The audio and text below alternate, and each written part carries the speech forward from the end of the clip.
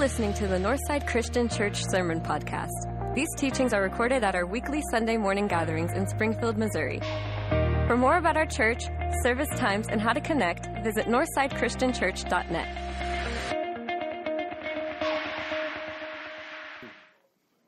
It's a little cold out there, isn't it? So it's a book, it's a story, it's an invitation. So there's the outline. Now you can go to sleep.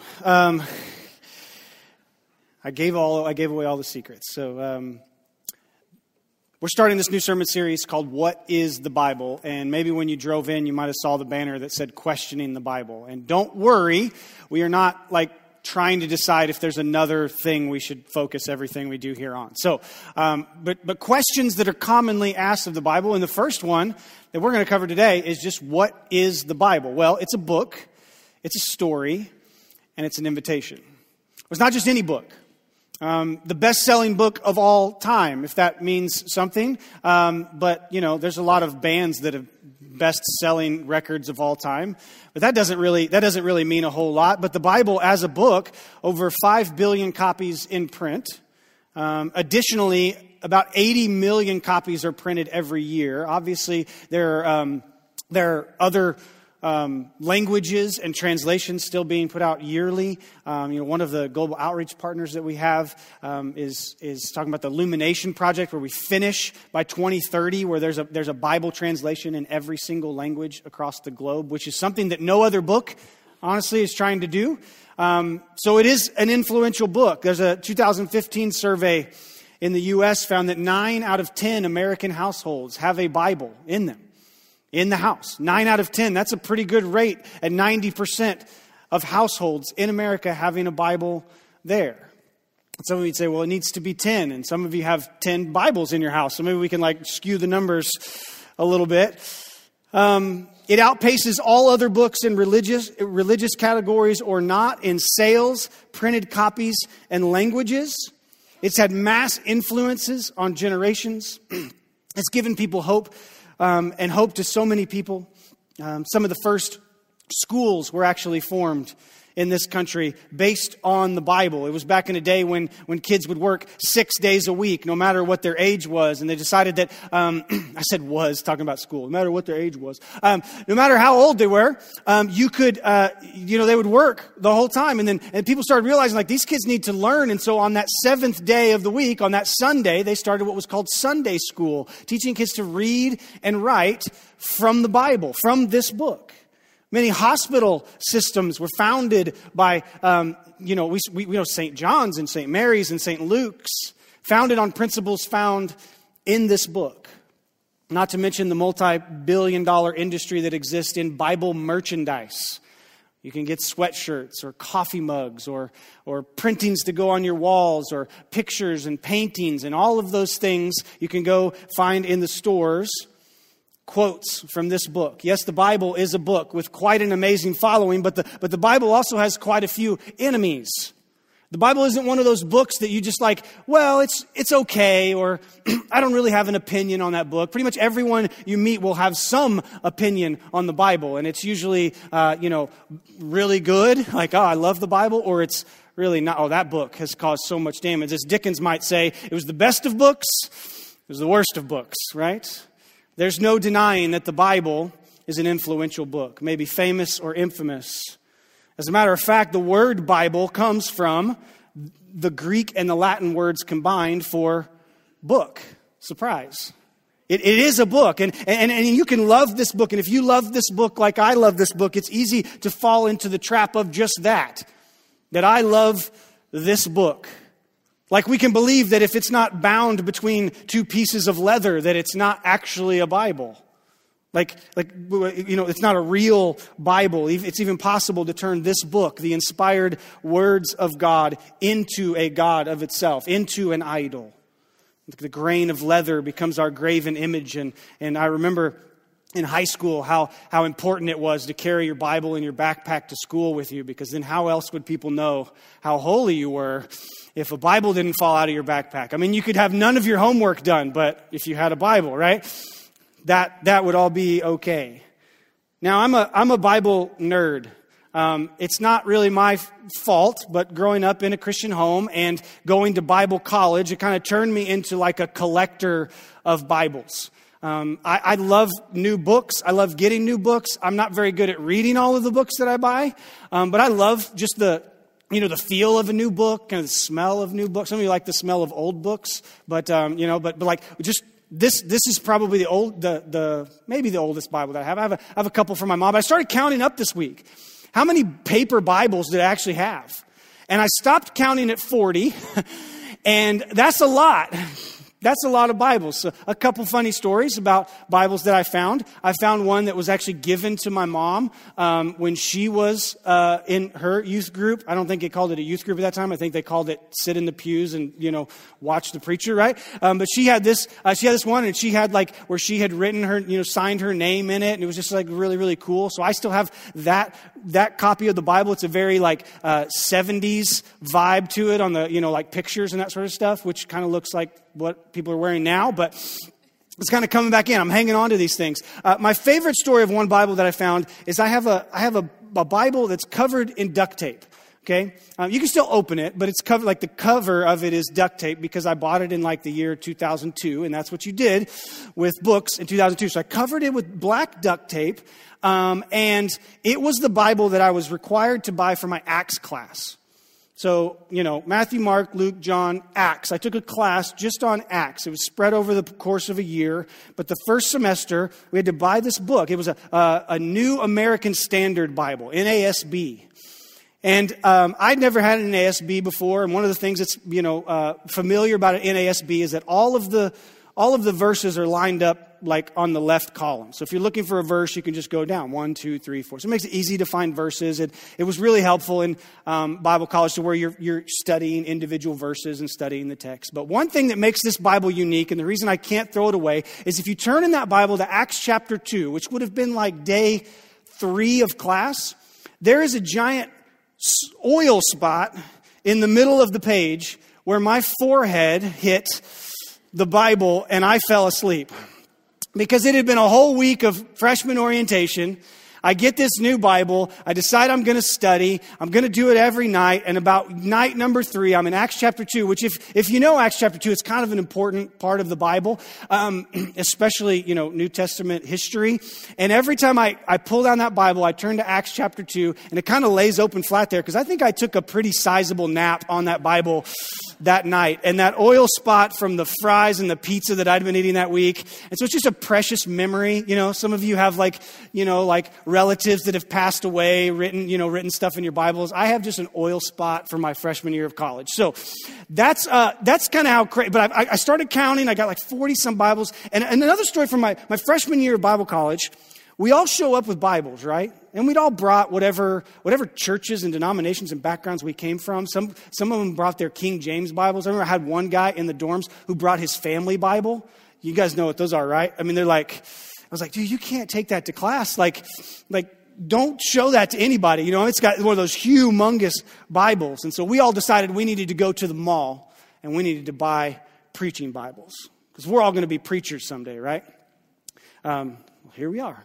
And so we went to the mall. Now, we went to a bookstore in the mall. And for anybody under the age of 30, a bookstore is a building. So imagine this. Imagine Amazon with virtual reality, okay? So you put on the goggles, you go. Anyway, we go into, I don't remember what it was, a Lifeway or a Mardell or a Bibles, Books, and Gifts or something like that. We go in and we're all searching for the perfect preaching Bibles. And you may ask, what is the perfect preaching Bible?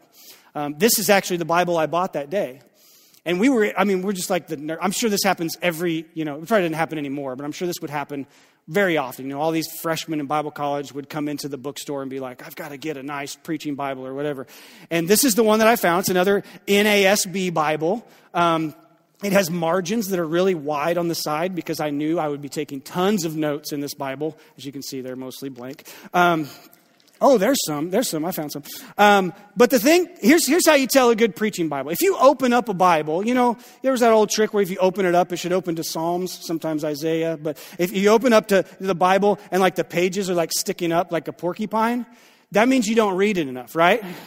Or you haven't done the exercises with it, right? You haven't bent it backwards and tried to break it, those sort of things. But the real test of a good preaching Bible is to turn to Revelation chapter 22, and because that's where all freshmen in Bible college start preaching from.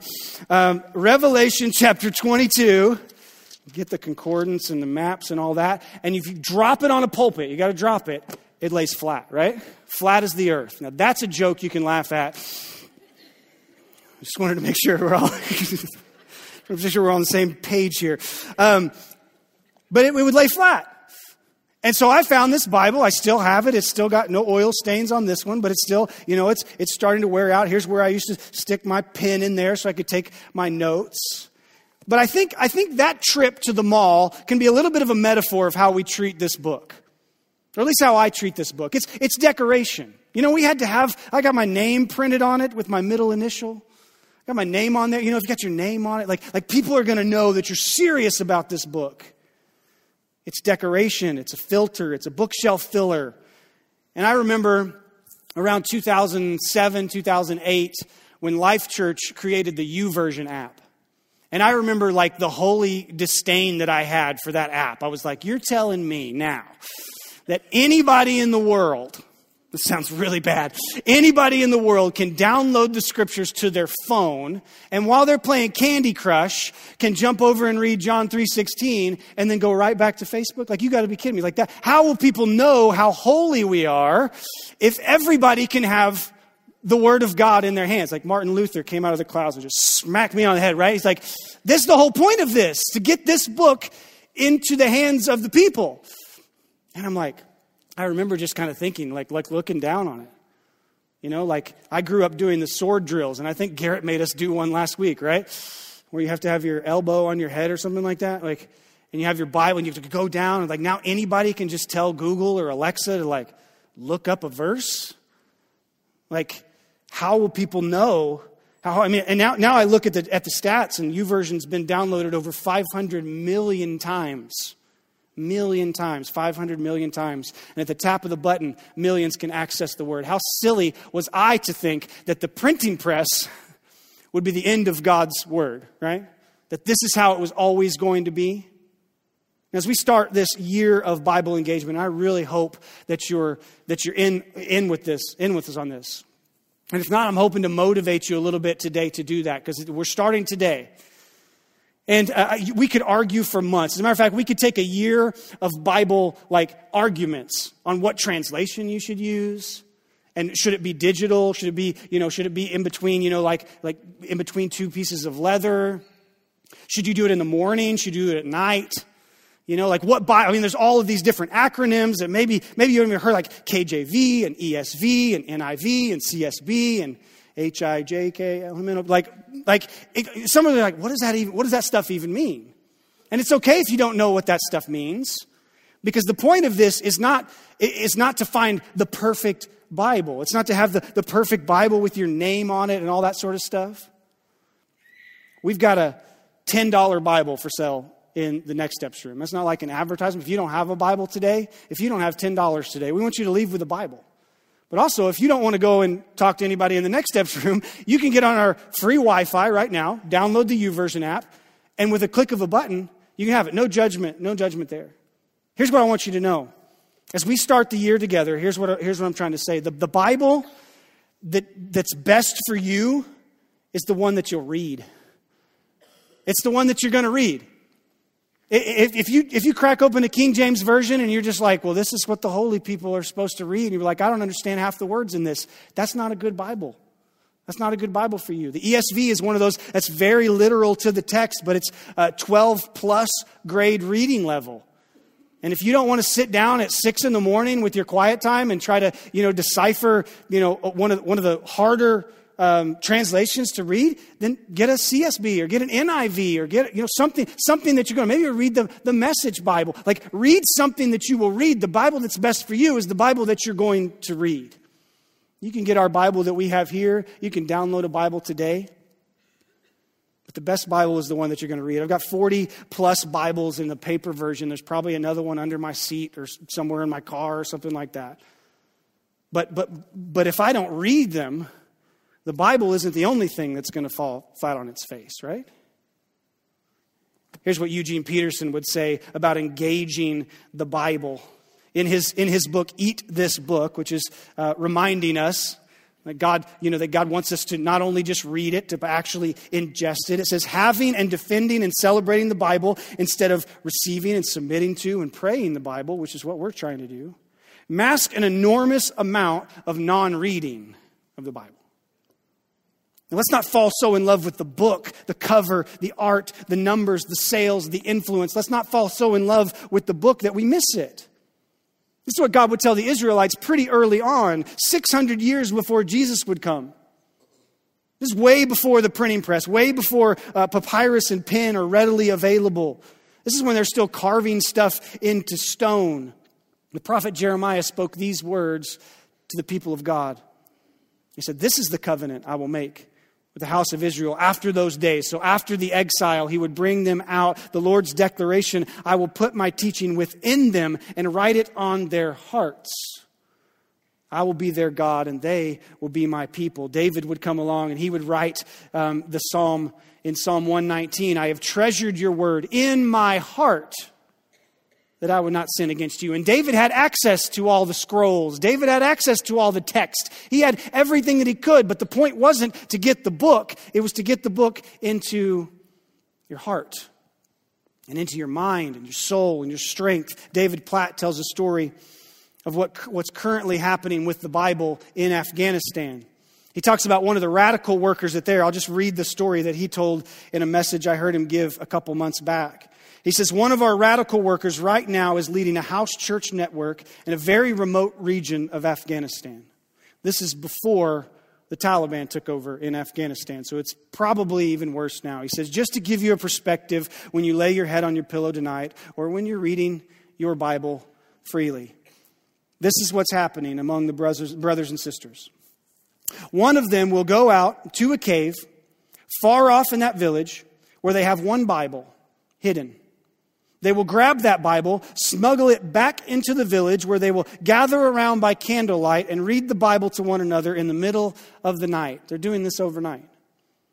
"They'll close it up before the sun rises, and a designated person will go back out to the cave, bury the Bible, and come back and go out through the day."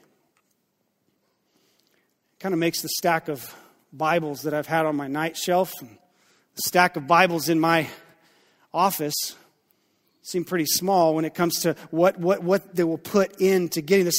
Don't you find it interesting that the Muslim name for Christians and Jews, it actually comes from their holy book, the Quran, is the people of the book.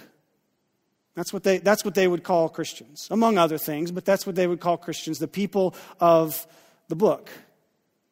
But no one is doing that for just a regular book. No one's going out at midnight and uncovering a copy of The Lord of the Rings so they can have a Bible study by candlelight overnight. No one's doing that for a book. It truly is a book, but it's only been bound for a little over 500 years. You see, God's intention is not for 10 out of 10 households to have a Bible in the household, but for us to truly read it and ingest it and to live it. Not people who have a book, but truly people of the book. And yes, the Bible is an amazing book, but we don't worship a book. So don't fall so in love with the book. We love the book. We love the Bible. We sing songs about the Bible. I'm not going to sing songs because we did that the last 5 weeks, and that's not me. But we love the Bible. And we love the book, but don't fall so in love with the book that you miss the story. The Bible is a story. It's a story. We all know the difference between a story and a book. You've started reading a book that you thought was a story, and you're like, this is not a story, this is just a book. Or you've started reading a book that actually turns into a story. It inspires you, it draws you in. Every college student in here, every college student that can hear me knows the difference between a book and a story, right? Because you've been asked to buy a bunch of books for next semester. And they're super expensive, and they can be super helpful. But the Bible is a story. It's more than a book. It's not a text that's dry and just packed with data and theories, things you'll have to memorize or cram for a test, words that seem to have no inspiration or passion. They're just books. And books are important. Books are vital. Books are expensive. But books can be changed. Books can be reprinted. Books can be retranslated. Books can be repurposed. Books can be burnt. Stories are different. Stories live on. You know, if you take the religious text off of the top bestsellers, if you remove the Bible and you remove the Quran and you remove the Book of Mormon, you remove all of the religious texts and you get down to the best-selling books of all time, they're all these epic stories that we know and love. Now, many of these have been made into movies, which I'm glad for because I wouldn't know they existed if that weren't the case. I got a lot of Bibles to read, right? But there are these epic stories. We're talking Lord of the Rings, Tale of Two Cities. We're talking, Chronicles of Narnia. All of these amazing books and stories that bring something different than just a book. They're written in different times and well-documented, developed characters, plot twists and flashbacks and foreshadowing. They're not just mere books. These are amazing stories. They can be remade into movies. They can just be told when you're just telling the stories. Like, if you don't have a copy of one of your favorite stories to read to your kids, you could probably come up with it because you've learned it and you've heard it so many times. The earliest scriptures were not bound like this. Okay? Moses wasn't carrying around in his backpack the NASB version of the scriptures, right? No, they were carrying some stone tablets, but the stories of scriptures lived in the people. The oral traditions where they were passing them down to their children. The Israelites were commanded to teach their children. Most Jewish boys would have memorized what we know as the first 5 books of the Old Testament before they were 16 years old. Genesis, Exodus, Leviticus, Numbers, Deuteronomy. And if you've never read through those books before, you probably don't understand how hard that is. But this is what they weren't memorizing verses and chapters and books. They were memorizing stories. This was the story of the Hebrew people. This was the story of how they were delivered from slavery, how God had protected them, how He provided manna for them, and how He watched over them. A pillar by night and a cloud by day. These were the stories. See, the Bible is actually a whole collection of stories. Amazingly, it's thousands of stories. Think of your favorite story. It's thousands of those woven into one. It's thousands of stories telling one story. And as we go through this year together, it's going to get hard in the next couple months. It's the beginning. It's not one of those where you're just like, oh, I'm in. It starts pretty cool. Like God creates everything. That's fun. And then you get to read about Him doing that again. That's also fun. And then some cool stuff happens with the Tower of Babel and Noah and all of this, all the stories that we grew up with. But then you get into Leviticus and Numbers and Deuteronomy, and you feel like you're reading the same thing over and over again. And you're like, why do I need this? Where's Jesus? He's coming. Well, He's there.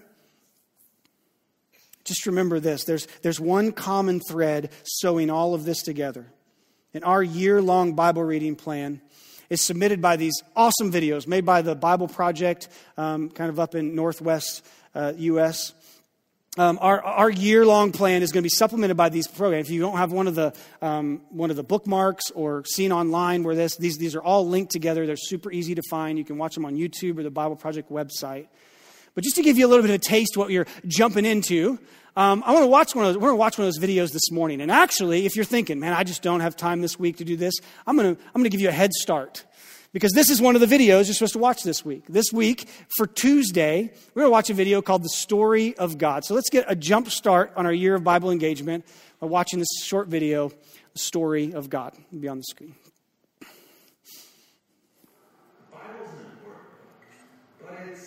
Really long. Yeah, it's a collection of many books written over a long period of time, but altogether they tell one unified story. So, what's the story of the Bible? Well, it begins by introducing us to a beautiful mind, the author of all reality, a being called God. And He has the power to take the dark chaos of the uncreated world and bring about order and beauty and a garden full of life. And to crown this accomplishment, God appoints these creatures called humanity, or in Hebrew, Adam. And they're made as God's image. Which means that they're commissioned to rule this beautiful world on God's behalf by harnessing all of its potential and creating even more beauty and order. This is a story about humans using their power to do meaningful, life-giving work. But the question is, How? Yeah, humanity now faces a choice that's represented by a fruit tree. So humans could partner with God and find freedom by trusting in his knowledge of good and evil.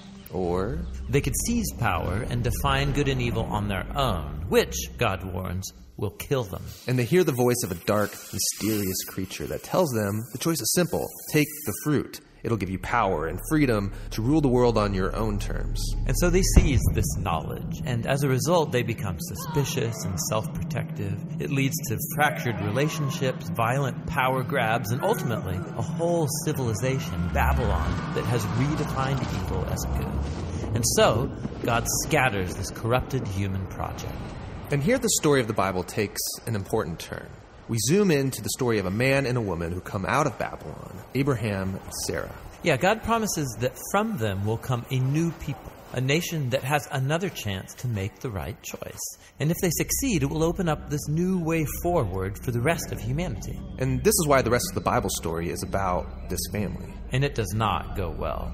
Despite God's personal guidance, Abraham's family gives in to that same temptation to redefine good and evil on their own terms, apart from God. Even when their best people were in charge, rulers who loved God's guidance and had divine wisdom, even they gave in. And so Israel was warned by their own prophets that these choices would lead them back to Babylon, this time as conquered captives living in exile, and that's exactly what happened. So even with God's personal guidance, Israel fails. Who can succeed? Well, the prophet said that the story wasn't over. God's going to send a new leader to Israel to cover for their failures and to transform the people's hearts and minds so that they can make the right choice. And so the part of the Bible called the Old Testament ends, and these promises are left hanging. And then the biblical story continues into the New Testament. We're introduced to a man who comes from the line of Israel's kings, Jesus of Nazareth. And he said that he was bringing all these promises to their completion. He confronted that dark, mysterious evil that all humanity is given into and resisted its power. And then he announced that God had arrived to rule the world through himself. Jesus taught about God's definition of good and evil, and he said that real power is serving others. According to Jesus, it's people who love the poor and even love their enemies. These are the kinds of people who actually rule the world. And that's confusing, but also really beautiful. And so is the claim that the story goes on to make about Jesus, that he is God become human, to be for Israel and for all humanity what we could never be for ourselves. He came to take the consequences of our evil into himself, and his sacrificial love proved more powerful than evil, than even death itself. So now humanity's presented with a new choice. Represented by a new tree. Stick with the old way of being human, or venture into this new way. And in the story, those who choose the way of Jesus find themselves energized by God's own power. People who know that they are loved and forgiven by God can become people who love and forgive others in return. The Jesus movement quickly spread throughout the world, forming these new communities of people who follow the way of Jesus. But they faced problems.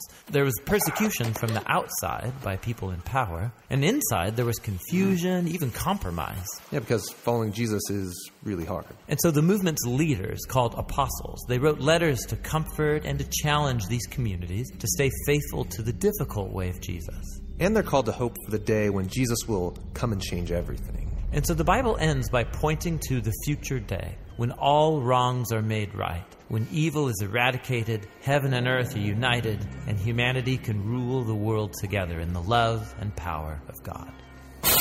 Okay, so that's the story of the Bible, and it brings all of these books together. But what's interesting is that each book contains a different kind of literature that contributes to the story in a unique way, and that's what the next video will begin to explore.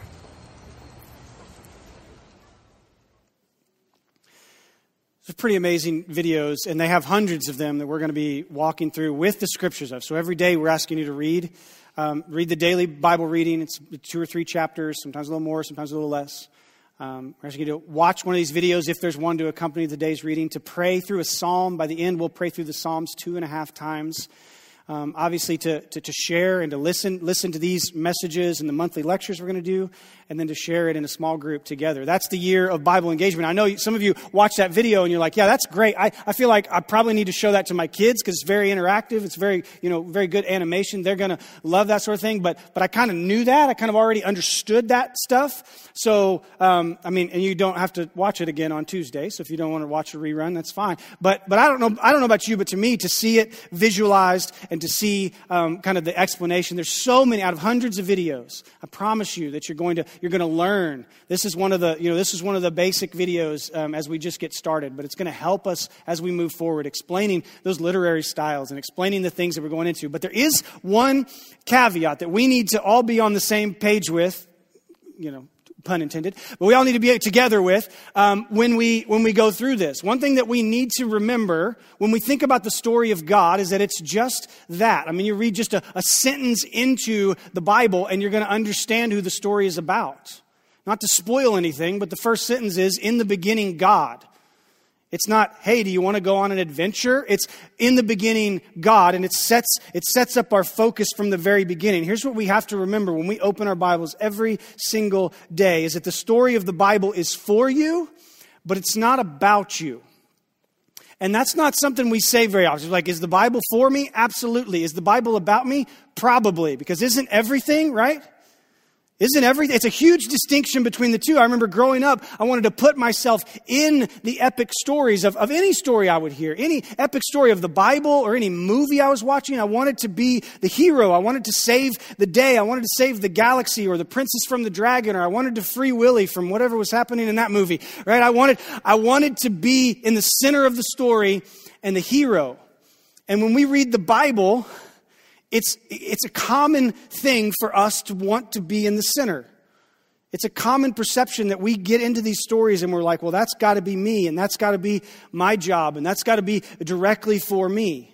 I remember in Bible college they described it as a bridge that has to be crossed from the biblical world and the author's intended meaning. There's a bridge that we have to cross called the hermeneutical bridge. It's just the translative bridge to where it was written in Greek and Hebrew. And we need to take that culture, that writing, all of that, and we got to cross this bridge. And it's flowing under that bridge is a lot of stuff.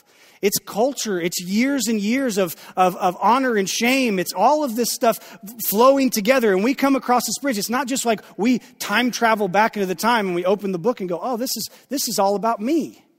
Because it's not about us, but it's for us. It's the book Misreading Scripture with Western Eyes. E. Randolph Richards and Brandon J. O'Brien call this a cultural assumption of the supremacy of me. It's a mouthful. The cultural assumption of the supremacy of me. I'm in the middle of the story. They would suggest it's our biggest blind spot when we read the Bible. When we come to the Bible, we're not Middle Eastern. We're not from that area where it originated. We're not from the original author's intended meaning. We're not from 2,000 plus years ago. They suggest it's our biggest blind spot. We want to be David. We want our problems to be Goliath. That's the easy way to view the Scripture. I think it was Matt Chandler that once said, like, if you're David and your problems are Goliath, you miss. I'm not good with a slingshot, right? You miss. And you're like, well, I've got 5 stones. And he would say, you miss every time. That's the point of the Bible, is that we miss. We need a Savior. We want to be Daniel, and we want our cubicle or our workplace to be the lion's den. We want to be Esther, and everything that comes up against us to be Haman. We could go on. We want Jeremiah 29:11. I know the plans I have for you, plans to prosper you and make everything great for your life. We want that to be directly about us. We want Philippians 4:13. I can do all things through Christ, to be about weightlifting and winning football games, right? But the Bible isn't about us. We want to put ourselves, and I like being the hero of the story. They say in the book, Misreading Scripture with Western Eyes, we rightly search for the center of God's will, but with the unspoken assumption that once we find it, the seat will have my individual name on it. We have hundreds of years of cultural reinforcement driving us to read the Bible with ourselves at the center. It's because our culture tells us to put ourselves at the center of everything. And if you can't be put first, you don't need to be a part of that crowd. I like to put myself in the middle of the story. I like to be the hero. The problem with the Bible is that there's only room for one hero, and it's not me. See, it's his story. It's to reveal his glory, where his son is made the hero. And we're in desperate need of saving. The story of the Bible is for you. It's for us, but it's not about us. And numerous texts in the Bible back this up. Psalm chapter 19, verses 1 through 4. The whole world declares what? The glory of God. Psalm 23, he leads me in paths of righteousness. What for? For his name's sake, for the glory of God. Isaiah chapter 49, verse 3, we are created for God's glory. John chapter 7, verse 18, Jesus sought the glory of the Father. Even Jesus, who was God, sought the glory of the Father. Matthew chapter 5, verse 16, in the Sermon on the Mount, Jesus says to go do good works. But why does he say to do them? He says, do works so that people will see them and glorify who? Not you for your good works, but to glorify your Father in heaven. Ephesians chapter 4, verses 5 through 6. God chose us. He predestined and adopted us to the praise of his glory. You catching the theme here? Romans chapter 1. Even our sin is exchanging the glory of God for idols. And so where does that leave us? David Platt says in his book, Radical, that we are selfless followers of a self-centered God. And that's not a bad thing. On and on, we're reminded of God's amazing story.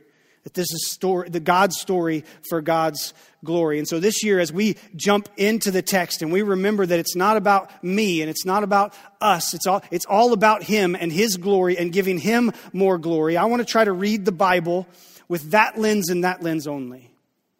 Not did I read the Bible in 51 weeks. Yeah, I said 51. You have a week off. You can take that now, but I wouldn't recommend it. 51 weeks. We're going to get done early. It's not, I can read the Bible in 51 weeks, or I can beat the game, or I can ace the test. It's not what this is about. If you miss a day, that's okay. Join us on the next day. That's all right. Because the point is not, did you make it? The point is not, did you ace it? Did you get 10 out of 10 or 100 out of 100? Here's the point when you're reading the Bible. Did I see the glory of God in the story I read today? Did I find it? Even when you're reading the boring parts of the Old Testament, did I see the glory of God? What is God doing in this story? And in turn, how do we cross that bridge? How do we cross that hermeneutical bridge? On the other side of the bridge is this question. Can I see the glory of God in the story that I'm living today? How does that text, that ancient book and ancient story, how does it come across the bridge and affect me today? It's not about me, but it's for me. One of my favorite movies growing up, me and my brother wore this movie out in our VHS tape version of it.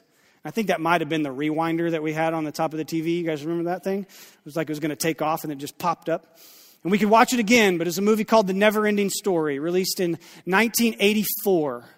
An epic tale, right? I don't know if it was ever a book because I never found the book. Maybe it was, but if you don't know about the movie, I'm going to spoil it for you, but it's 40 years old, so that's on you, not on me, okay?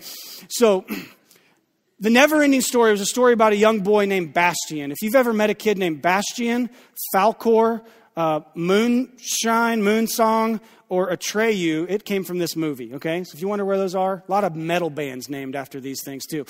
But it's this epic story of this boy named Bastian. And he is getting bullied and runs to hide from the bullies in a bookstore. That's a life lesson right there, right? Bullies will not follow you into a bookstore, okay?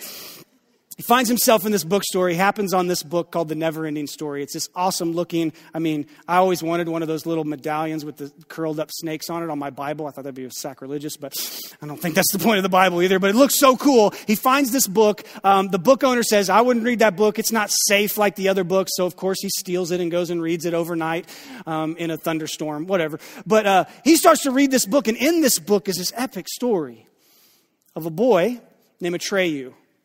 A boy named Atreyu is trying to save the land of Fantasia from the Nothing. Another great metal band name, the Nothing, right? He's trying to save and then there's this empress who all she does is like sits on a throne and yells a lot. So you can fast forward to those parts. I don't know what power she has as an empress, but it doesn't seem like a lot because everything's crumbling around her. And Atreyu is just trying his best to save Fantasia. And she just sits there. I don't know if what that says or whatever, but it always confused me. I was like, get up, stand up. Maybe she couldn't. Maybe, I don't know. But she's there. Atreyu's trying to save everything and he's got his trusted horse. Rest in peace. No spoilers. But all of this plays out in this huge epic story. There's a flying dog. I mean, if you weren't in already, there's a huge flying dog. I'm getting a little confused on the details, but it's been a while. At the end of the movie, the climax of the movie, you've got the Empress doing what she does, sitting. And then you've got Atreyu who has actually failed at his mission. Okay? Everything is falling apart. I guess the nothing is falling apart. It's tearing apart Fantasia. And the Empress she finally says that there is one way that this whole thing can be made new. That the nothing could go away. And that there's a human child who is a part of this story. A human child that all he has to do is fulfill the prophecy, say the name, and everything will go on. This human child, do you know what this human child's name was? Jesus. No, I'm just kidding. It wasn't. That'd be great. No, but it was Bastian. And the whole time he's reading this story, he's not realizing he's part of the solution. He's part of the story. The story's calling and she starts yelling, give me a new name. That's what he has to do. He has to name her, but he's just completely denying the whole time he's reading this book. He's just like, no, this is just a stupid book. I've just been reading this all night. And then the lightning in the story starts to line up with the lightning outside. And he jumps up and he closes the window and he hides. He keeps reading page after page. He's realizing that this is not just some story, that this is inviting him in. And so at the end, he shouts out her name. He saves the day. The flying dog goes and terrorizes the bully kids. It's a pretty awesome, epic sort of a thing. So if you were looking for something to watch today, I'd watch something else. Maybe Spider-Man. I don't know. What's something else? Where was I? Now, okay. We're about to go on a journey. And you might have seen in your life, you might have seen the Bible as just that, a never-ending story. Man, there is so much in this book. It's so heavy. It's boring at times.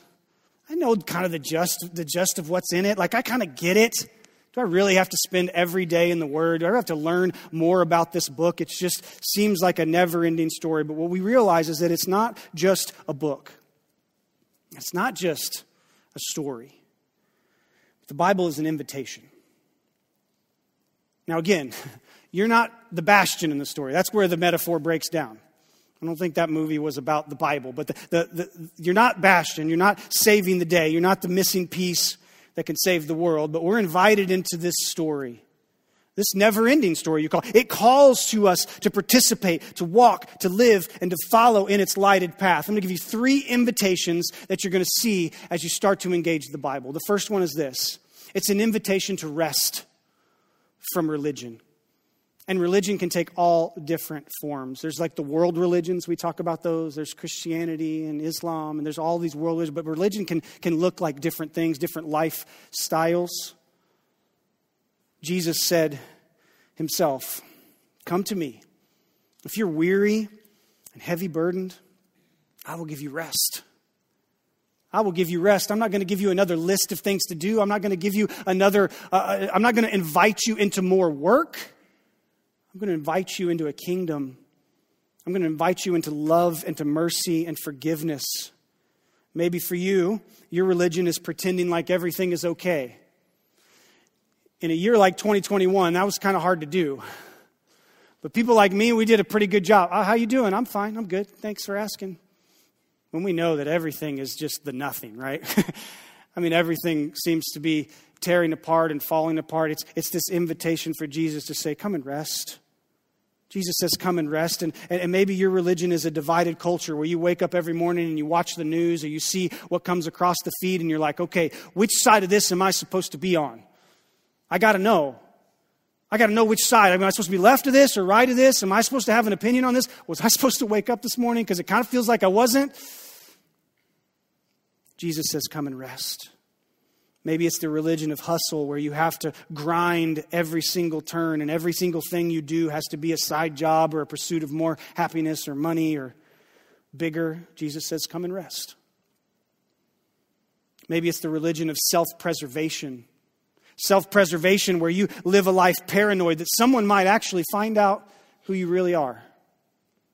Jesus says, come to mercy, come to forgiveness. Come like the prodigal son came home and his father wrapped his arms around him and didn't ask him questions about where he'd been, didn't ask him questions about what he'd done. He just said, you're home. It's a rest. Jesus says, come and rest. This book, it's a story, it's an invitation to see the glory of God, a glory that is so big that even the things that seem the biggest in our world, we can rest. Because we're not the hero. And we really mess things up when we try to be. Invitation number 2, an invitation to follow Jesus. If we miss this invitation, I've wasted about 30, closer to 40 minutes up here today, and you'll waste 51 weeks. The deep hurt and brokenness caused by sin in our world is met with a Savior. He asked the fishermen to come and to follow him and to be like him, to be his followers. And when the thousands came, the droves came out and they came for the food and they came for the miracles, they came for the show. But then when they left, there were only a handful there to seek out that invitation to follow Jesus. They came and they sat at his feet. They leaned into every word. And then he, in the book of Acts, at the end of Matthew and the book of Acts, he sends them out to set the world on fire. Not literally. He sends them out to turn the world upside down. We are here because a few men and women decided to take these words from this book, from this story, as an invitation. Not just a book to be read or a story to memorize and to love. But the Bible is an invitation to follow Jesus. And then finally, the Bible is an invitation to be truly seen. Once in your life to be truly seen and known for who you are. Like, how's that going to work? You've probably heard this verse before. Hebrews chapter 4, verses 12 through 13. It says, for the word of God is living and active. It's hard to see a living and active word when I've just got stacks and stacks of them. But it's living and active. It's not just a book. It's not just a story. It's sharper than any two-edged sword, piercing to the division of the soul and the spirit, of joints and of marrow, and discerning the thoughts and intentions of the heart. And no creature is hidden from its sight, but all are naked and exposed to the eyes of him who we must give an account. I know from experience, one of the most humiliating things is to sit on the table before surgery and to have them pull back that gown. Why can't they make those bigger, right? To pull that gown to the side and they start marking you up for surgery. And they take a Sharpie and they write here and it's like not this side but this side. And they start one of the most humiliating things. I mean, I go to a lot of doctor's appointments and a lot of kind of embarrassing things, but it's pretty humiliating to be sitting there kind of bare. It's always cold. Why's it got to be so cold? Come on, people.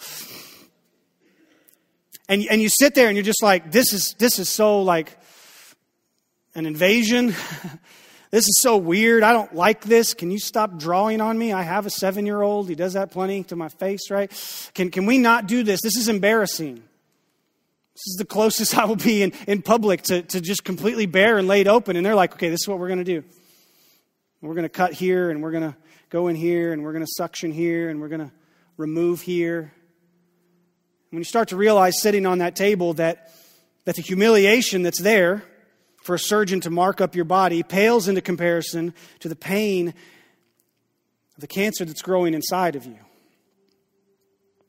And 4 hours later after a surgery where you give up humility, you give up your dignity, you give up your rights, and you're just like, okay, do what you got to do. And you realize that your life is actually being saved when you're being laid bare like that. See, the Bible is an invite to truly be seen, like no one has ever seen you before. It's one of the things we long for the most, but we're terrified of the most as well, is for someone to know us 100%, for someone to see us 100%. And what this verse tells us is that the Word of God doesn't just sit there and wait for you to read it, that the Word of God is reading you. That the Word of God examines me That the Word of God, like a Thanksgiving turkey, splits me wide open and I can see absolutely everything and nothing is left unnoticed. But like the surgeon who goes and he removes the tumor, he removes the selfishness, he removes the sin, he starts to remove the things that you didn't even know were there. You would rather just stay covered up. The Bible is an invite to be truly seen. And so this year, January 2022, we're not reading the Bible. We're not reading a book. We're not just memorizing a story. We are invited to be truly seen by a living and active document that wants to scan us and see our faults and see our sins and our shortcomings and our worries. The Bible is an invitation to be truly seen. But will you accept the invitation? Will you take this book and read this story and allow this book to read you? Will you hear the call from this book that says, come inside? Will you join the people of God as we read the Word of God and do the work of God, all for the glory of God? If you'd like more info on the year of Bible engagement, I hope you'll join us. We have a lot more information in the Next Steps room. If you don't want to talk to people today, I totally get it. Just jump on our website, northsidechristianchurch.net/YBE, Year of Bible Engagement. You can find all of it. We're starting today, Genesis chapters 1 through 3. I hope you join us on this journey. If you would like to give to the ministry of Northside to make all of this possible, if you'd like to give, we have the options as you walk out of these doors. We've got boxes all around all of the doors. You can also go to northsidechristianchurch.net and find our giving link there. You can give online. You can text to give. Make that as easy as possible. If you'd like to talk about what it means to truly follow Jesus, to be invited into that, to truly follow Jesus. If you're online, you go to northsidechristianchurch.net/decision. Fill out a quick little form there. You can do that if you're in the room here as well. One of our ministers will be in touch with you about that decision you've made. Or at the end, when we're singing together, Corey will instruct you. I'll be right outside these double doors at our decision point area. If you'd like to talk about what that means. Northside, 2022 is not 2020 you, but it's for the glory of God. And we're going to read it, and we're going to do it, and we're going to do it together. So let's continue in worship in Him as we prepare our hearts for communion. Thanks for joining us this morning, Northside. Before you go, make sure you check in and let us know you were here. Text the word CHECK to 417-233-1200. If you want to respond to today's service, you can do that online through Decision Point. If you want to know more about baptism or becoming a member, you can request more info at northsidechristianchurch.net/decision. This is also the place to find out about our life groups, find out what sort of service opportunities there are, or if you just need to get in touch with a minister. And if you're online, you probably use social media too. Make sure you're following along with Northside on our Facebook page, Instagram account, YouTube channel, or Twitter. We are glad that you chose to join us this morning. As we head out for the week, let's make sure we take the love of God with us. Take good care of each other, Northside.